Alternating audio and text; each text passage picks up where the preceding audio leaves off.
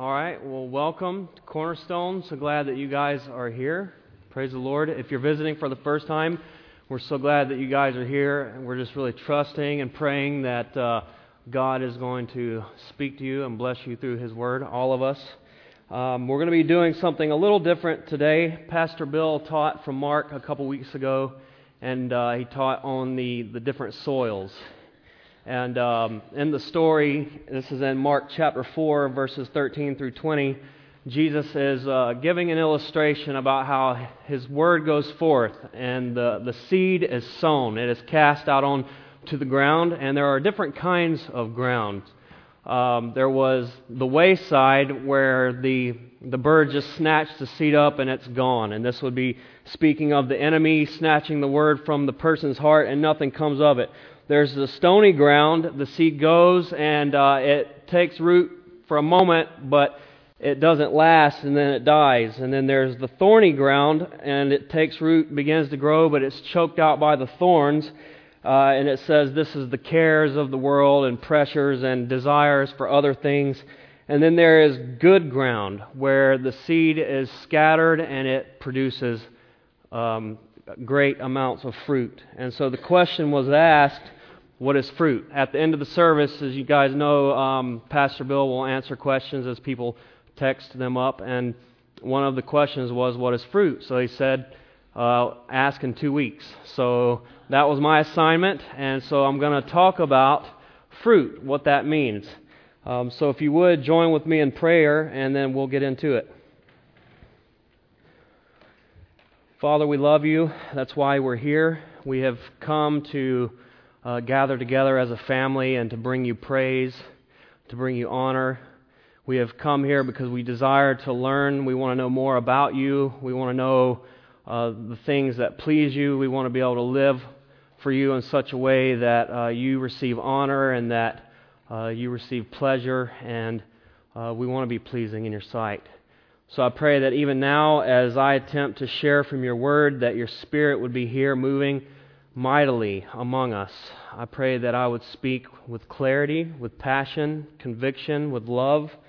And I pray, Lord, that our hearts would be that good soil, that the Word that goes forth would go deep, and that it would have a lasting and abundant effect.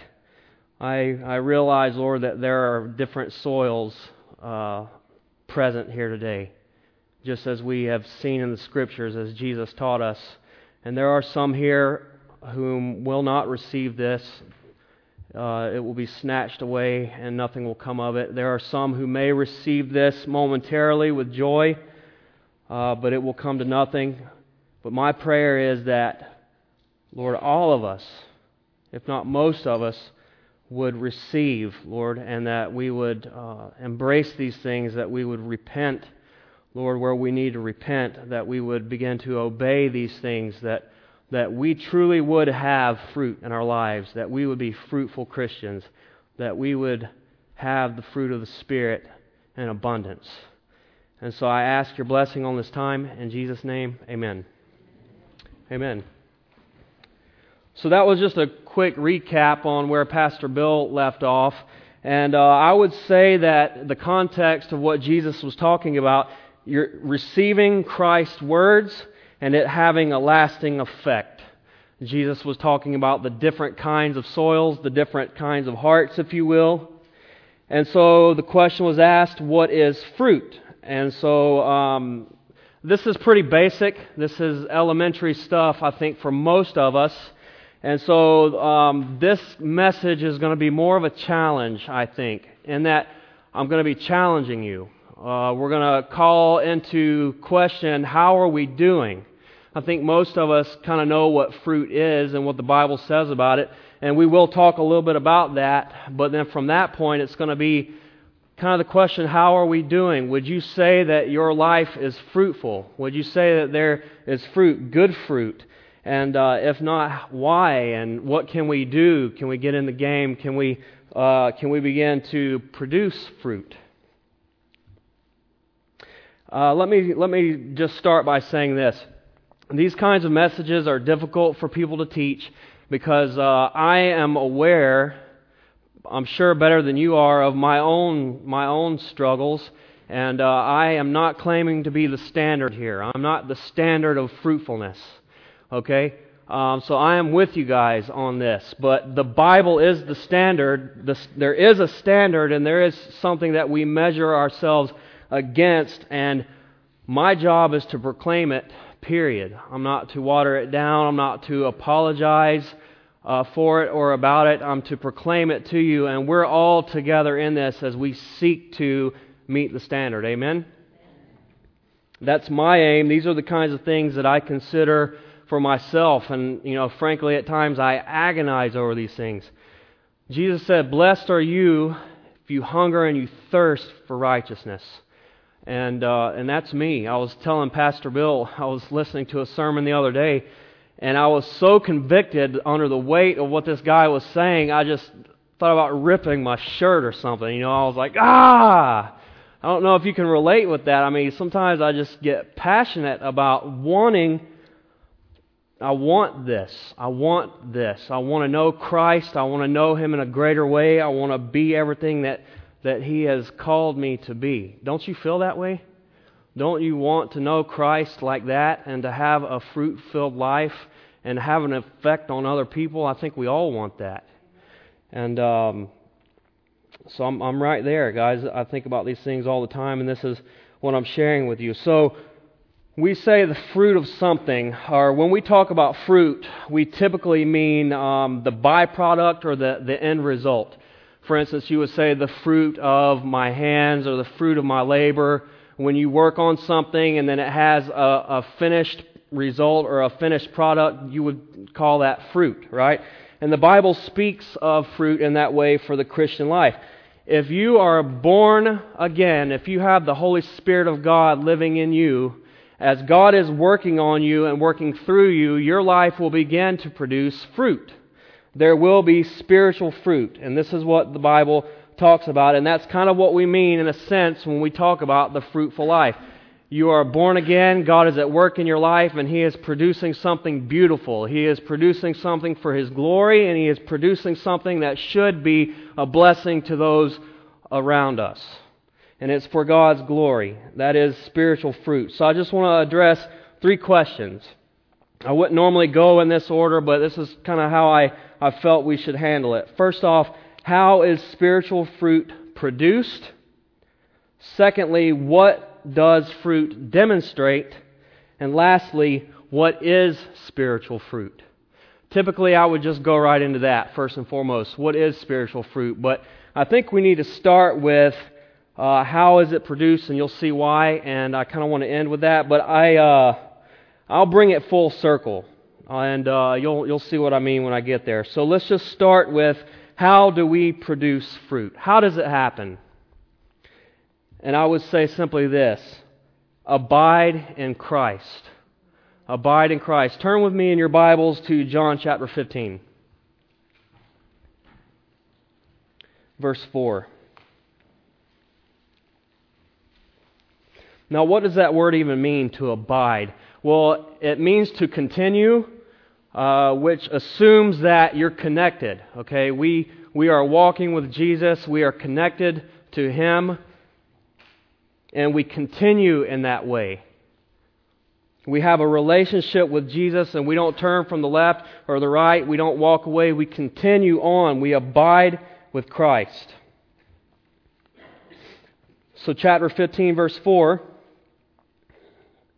it says, "Abide in me, and I in you, as the branch cannot bear fruit of itself unless in the vine, it abides in the vine. Neither can you unless you abide in me." Verse 5, "I am the vine, you are the branches. He who abides in me and I in him bears much fruit, for without me you can do nothing." And then verse 8, "By this my Father is glorified, that you bear much fruit, so you will be my disciples." We cannot miss this, guys, and this is where we want to start. It all starts with Jesus. It all starts with Jesus. We will not have fruitful lives, we will not produce fruit if we don't have Christ. So first and foremost, you have to have Jesus. He must be your Lord. He must be your Savior. There was nothing fruitful about my life whatsoever before Christ was in my life. Nothing at all. It was the works of the flesh. It was a disaster. There was nothing productive, nothing good, nothing beautiful, nothing helpful or encouraging to other people. It was simply a disaster. It was a mess. So when I understood that I was separated from God in my sins, and that everlasting hell, frankly, was my end. That's all I had to look for, that I lived under that torment. But when I understood that my sins could be forgiven at the cross if I believed in Jesus Christ and the fact that He is the Son of God and that He died in my place, and that if I believed in Him and turned from my sins and committed to follow Him and to walk with Him, I would be forgiven. I would be a child of God. And the Holy Spirit would be sent, and the Holy Spirit would indwell me, and the Holy Spirit would begin to lead me and to teach me, and that I would begin to produce spiritual fruit. And that comes by abiding. Okay, that's where we start. We have to start with Christ. But we have to continue on. We have to continue on. Now, abiding. Jude chapter 1, there's only one chapter in Jude. Verse 21, it says to keep yourselves in the love of God, looking for the mercy of our Lord Jesus Christ unto eternal life. What does this mean? Keep yourselves in the love of God? Can we escape the love of God? Is there any way that we can be out from underneath the love of God? If you are a believer in Jesus, if you're a follower of Christ, you can't escape that. There's nowhere that you can go that His love is not. But you can, in a sense, separate yourself from the blessings of God.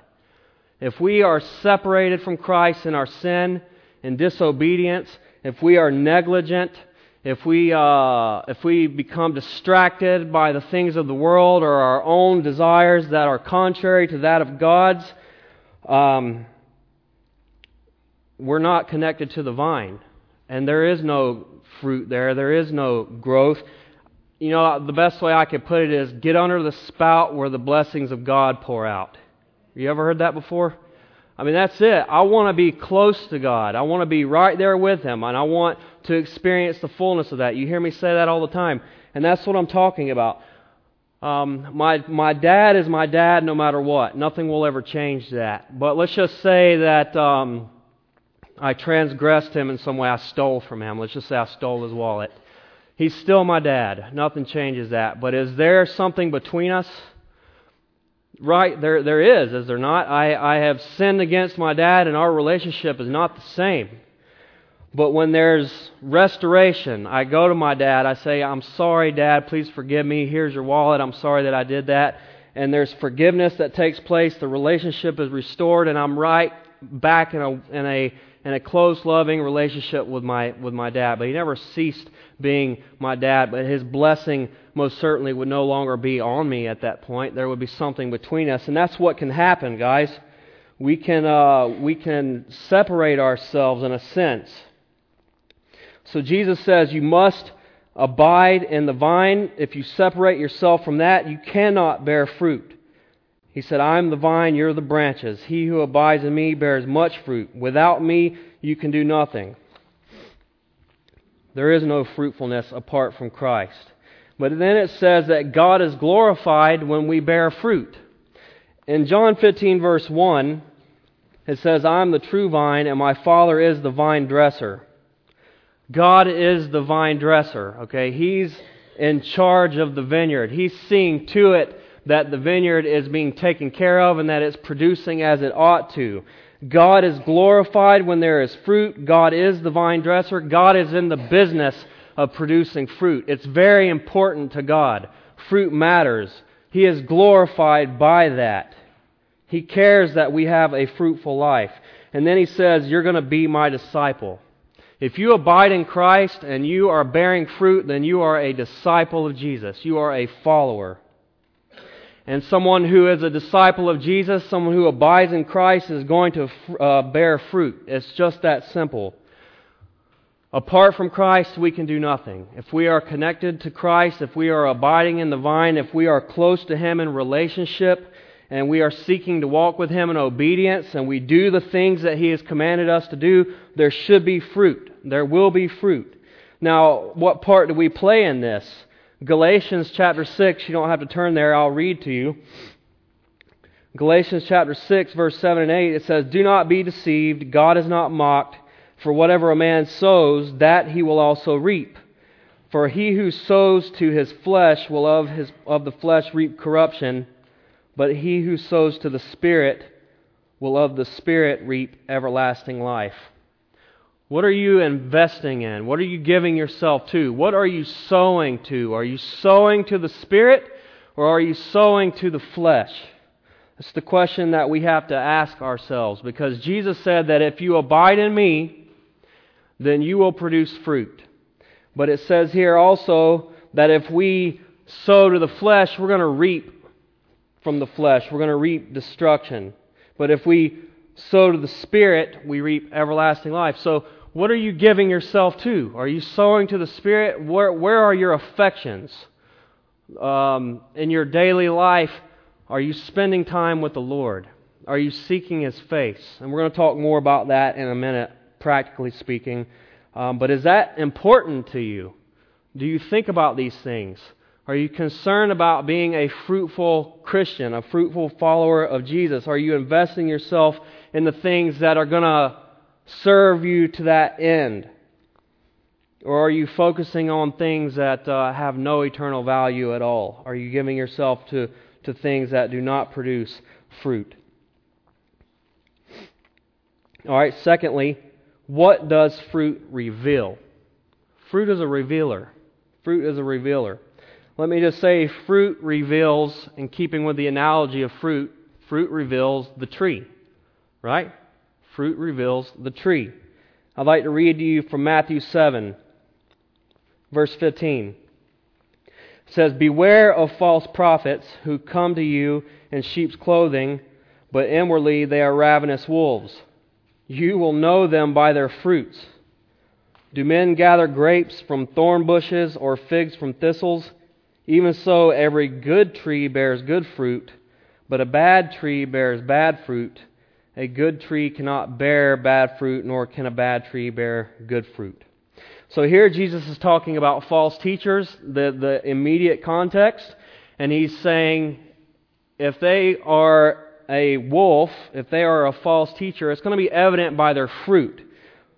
It's going to be evident in their message, it's going to be evident in their character, and it's going to be evident in their followers. People that are sitting under this kind of teaching and their lives are shaped by it, you're going to see the effects of it. You're going to see that fruit, and you're going to know that you're dealing with a wolf, you're dealing with a false teacher. Now that's the context here, but Jesus is using this analogy of the tree. So let's say you're looking at a tree, but at this time of year there is no fruit on it, and you may wonder, I wonder what kind of tree this is. You're not really sure, but you're going to know when the season comes around and it begins to produce fruit. It's going to be evident to you what kind of tree it is. Eventually fruit will grow and it will display. This is true of a person who professes to be a Christian. They may profess that, they may say that they are a follower of Christ, but eventually fruit is going to show up. And if it's good fruit, if it's fruit that glorifies God, if it's the kind of fruit that the Bible talks about, you're going to have a pretty good reason to believe, yes, I am a Christian, or yes, that person is a Christian. If everything about them screams otherwise, if it's all bad fruit, if there's no good fruit, if there's no biblical fruit, then you have good reason to think maybe they're not a Christian. Maybe you're not a Christian. You have to ask yourself that. The Bible says we ought to examine ourselves to see whether we're really in the faith. Now, this is not me trying to discourage people or cause you to doubt your salvation, nothing like that at all. But we can't play around with matters like this. We have to know that we know, and we ought to have assurance. And the Bible says that we can have assurance. So fruit is a revealer. How are you doing? Would you say that you're producing spiritual fruit? Is your life fruitful? What kind of tree are you? Now let me just say this. Some bad fruit is natural. We know that in keeping with the analogy. And in John 15 it says that there will be pruning that takes place so that there can be more fruitfulness and better fruit. Nobody has it all together, and we're going to have areas of struggle. And it's not my attempt to, we have believers that really are struggling, but they are believers for sure. And the struggle is real, is it not? And I'm not trying to condemn somebody or cause them to doubt their salvation if they should not doubt that. Let me just say this. I've had people who come to me and they're struggling like crazy and they're really discouraged or they're nervous or scared, and then they tell me that they're struggling, they just can't get victory in this area, and they're really worried maybe they're not even a Christian. And I would say to them, you know what? I would be really encouraged by the fact that there's a struggle. Because if you're not struggling, that's a bad sign. Okay, because there was no struggle in my life before I was walking with Christ. I just gave myself fully to sin. There was no struggle there, right? There was no battle between sin and righteousness. But if there's something in you that desires righteousness, that is not natural of the flesh, okay? So if there's a battle that's happening, given you may lose at times, you may give in and fall short of that, that's actually a good sign to you following with me? You tracking with me? I'm just trying to tell you we all struggle, we all fall short, and we're going to experience that. And I'm not trying to scare people or condemn you necessarily. Well, I'm not trying to condemn you at all. But you understand. But there are some people who have no business believing that they're a Christian. They just don't. And I've noticed that those people tend to be quite arrogant about it. They are living in brazen sin. There is no grief. There is no remorse. And frankly, they can be quite cocky about it. And, I know I'm saved. I prayed a prayer one time. Don't tell me. Right? That person shouldn't have that kind of confidence. That's scary. And that's what fruit is a revealer. And that's why we want to pay close attention to fruit. We want to consider how are we doing? Where are we at? We've talked about how we have fruit, and that comes through Christ and Him alone, abiding in the vine, abiding in Jesus. We've talked about what fruit demonstrates. It demonstrates the tree. Are we who we claim to be? How can we know? We have to inspect the fruit. And lastly, now I want to talk a little bit about what is spiritual fruit. What is fruit?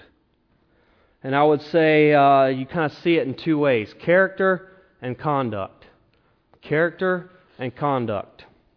So I want to take you through a few scriptures here, and I want to start with the fruit of the Spirit. I'll guarantee most all of us in here have heard this. We know the fruit of the Spirit. They sing the little songs in children's ministry. We've all heard it.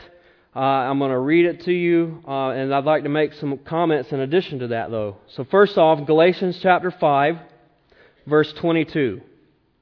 The fruit of the Spirit. It says, "But the fruit of the Spirit is love, joy, peace, long-suffering, kindness, goodness, faithfulness, gentleness, self-control. Against such there is no law." So the fruits of the Spirit, the evidence that the Spirit is in a person, is character. It's character. Now I would say that there are more than just what you see in this list. I was reading a book called The Practice of Godliness, and the guy makes the point.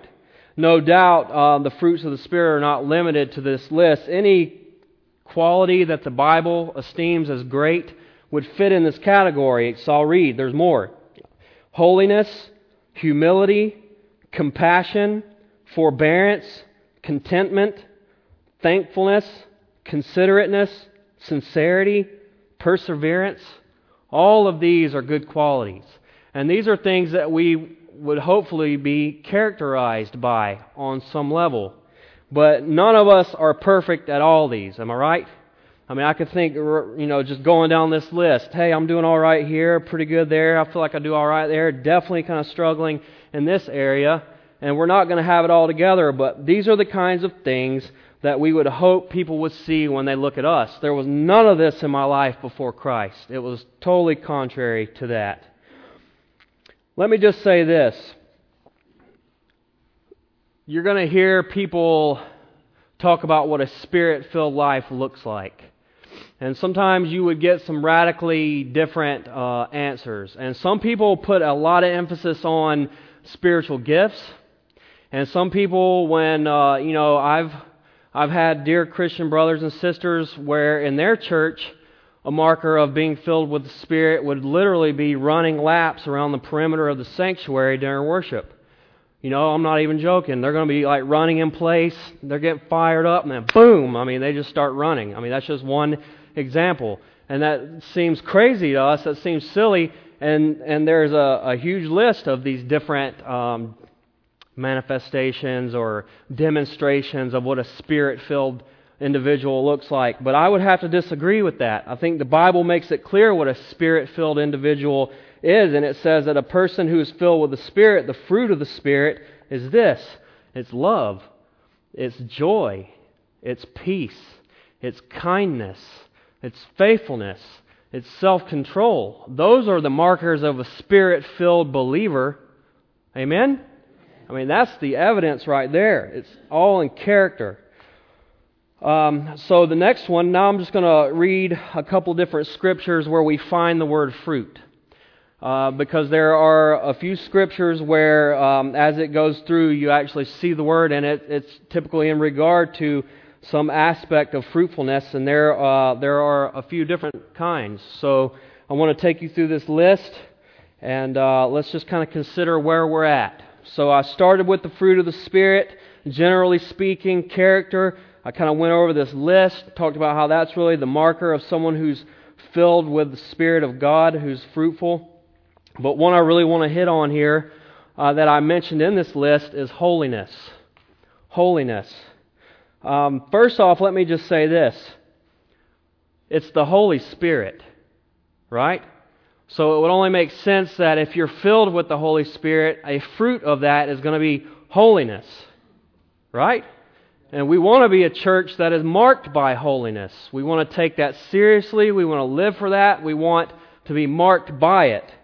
Romans chapter 6, verse 20 says, "But now having been set free from sin and having become slaves of God, you have your fruit to holiness, and the end everlasting life.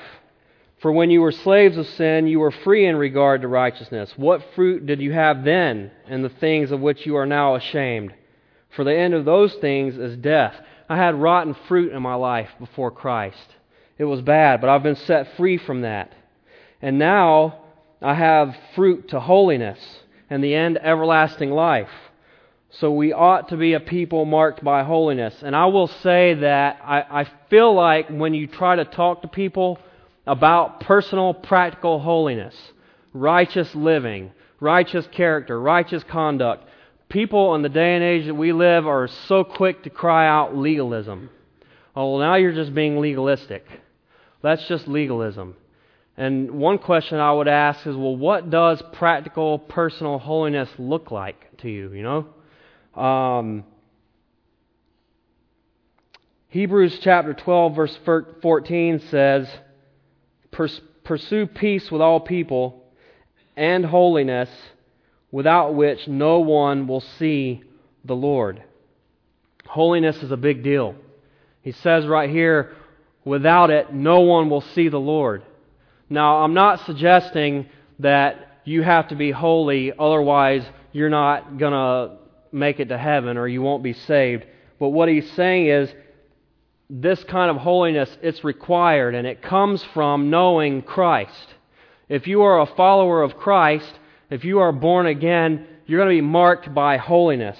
You have a desire to be separated from the garbage and the filth of this world. And you have a desire for purity. You have a desire to walk in the light. You have a desire to be like Christ. Holiness is a very real concern for us. Okay? Does that make sense? You tracking with me? And that is definitely a fruit of the Spirit. Holiness.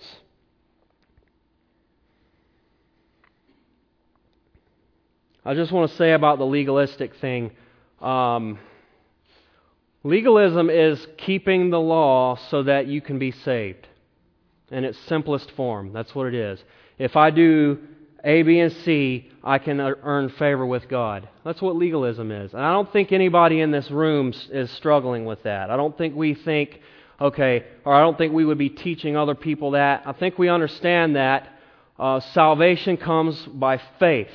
We believe, we trust, we surrender ourselves to God, and we believe that it's all grace. I didn't earn it. I didn't deserve it. It was the gift of God so that I could not boast. That's where my salvation comes from.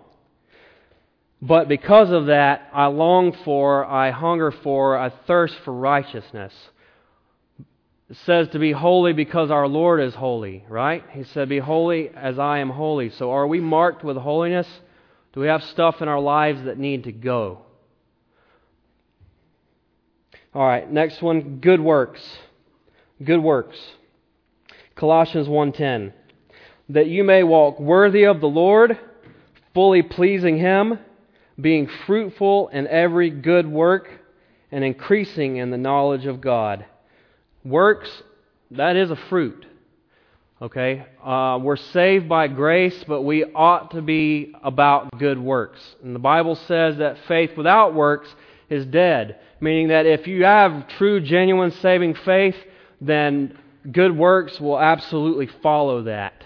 We will be marked by good works.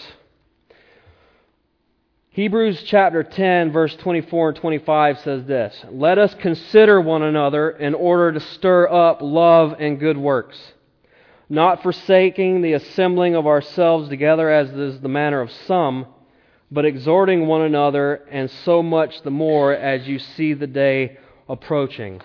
So I want to take a moment, and we're going to be wrapping up here in just a minute. So just hang in there with me, guys. I want to exhort you to good works. I want to stir you up. The word means to provoke or instigate. I want to provoke us as a church to good works because that is a fruit of the Spirit. So what are good works generally for a Christian? What are things that we ought to busy ourselves with in the faith? If we want to say that we love the Lord and that we're abiding in the vine, how do we do that and what does it look like? Well, first off, we are people of this book.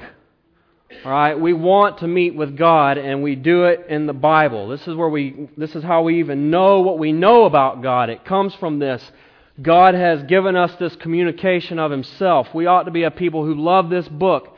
But we don't just have Bible studies for the sake of gaining knowledge. We ought to be people who live out what we know about this book. All right? We read it for the purpose of living it, for obeying it, for being like Christ. We ought to be people who pray, people that are marked by prayer, fasting. That's something that we don't talk a lot about. But praying and fasting, foregoing something that the body needs to put emphasis upon what the Spirit needs, and to take that time and set it aside for God and to seek His face and praying and fasting. We ought to be a people who praise.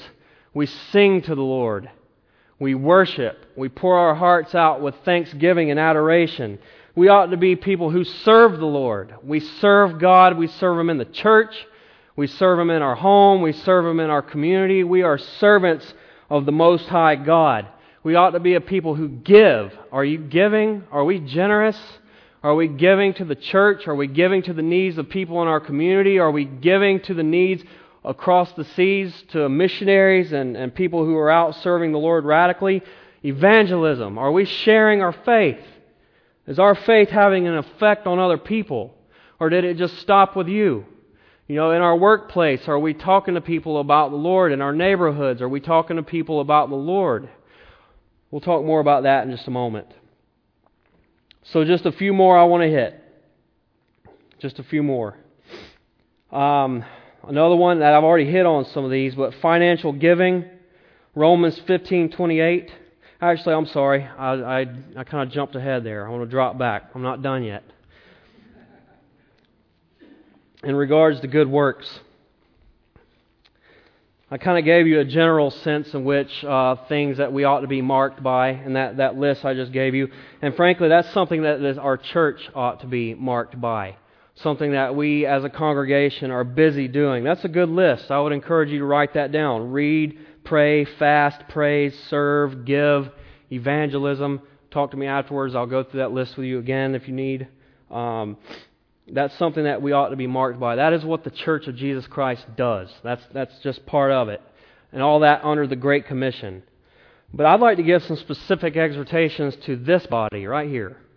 Cornerstone, Napa Valley. I love you guys.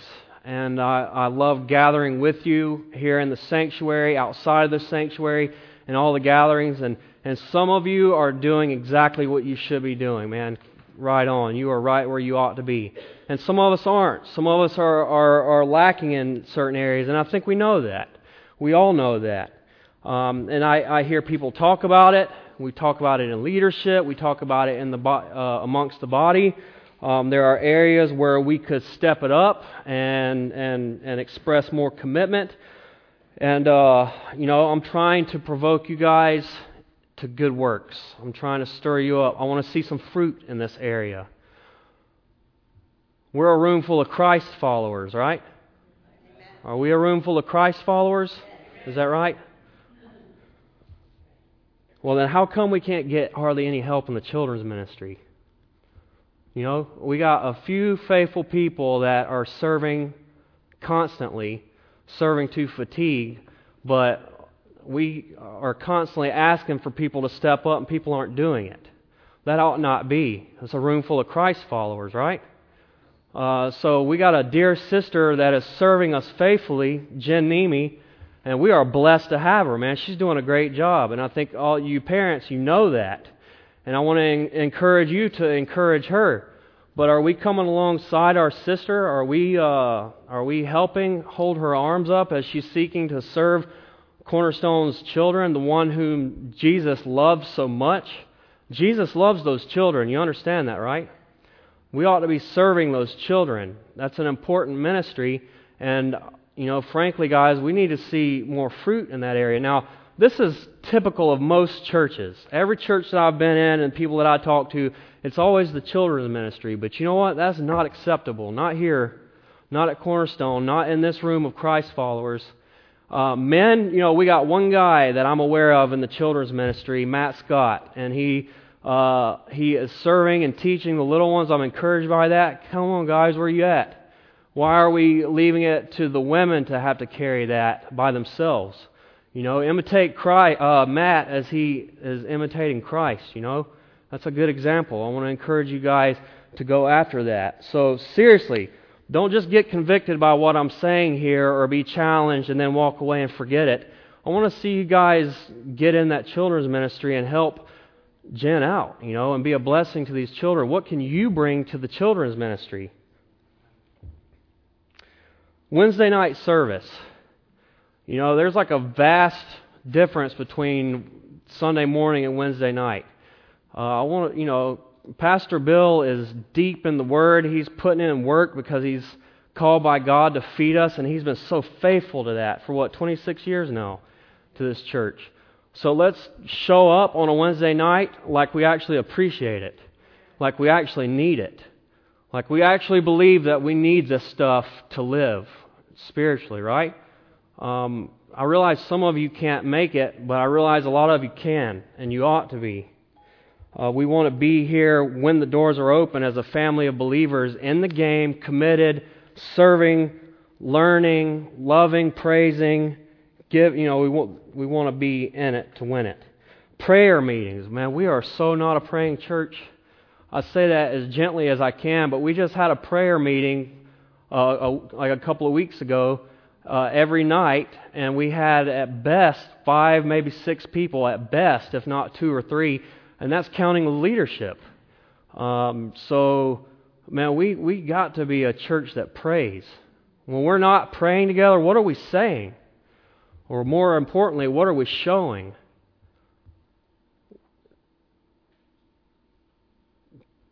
We need to be a praying church, guys. So I want to encourage us as a family. Let's get in the game. Let's come together. Let's pray. in our homes, with our families, together as a body.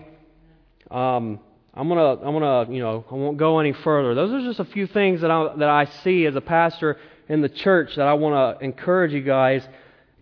Just commitment, excitement to be here when the doors are open, and excitement to participate. Our older brothers and sisters have been faithful for a long time, and maybe it's burning out a little bit. Maybe that fire is dying a little bit. Stir it up. Younger brothers and sisters, maybe you've never even gotten in the game. Maybe you haven't really gotten in there yet. Stir it up. Get involved. Get excited. Get committed.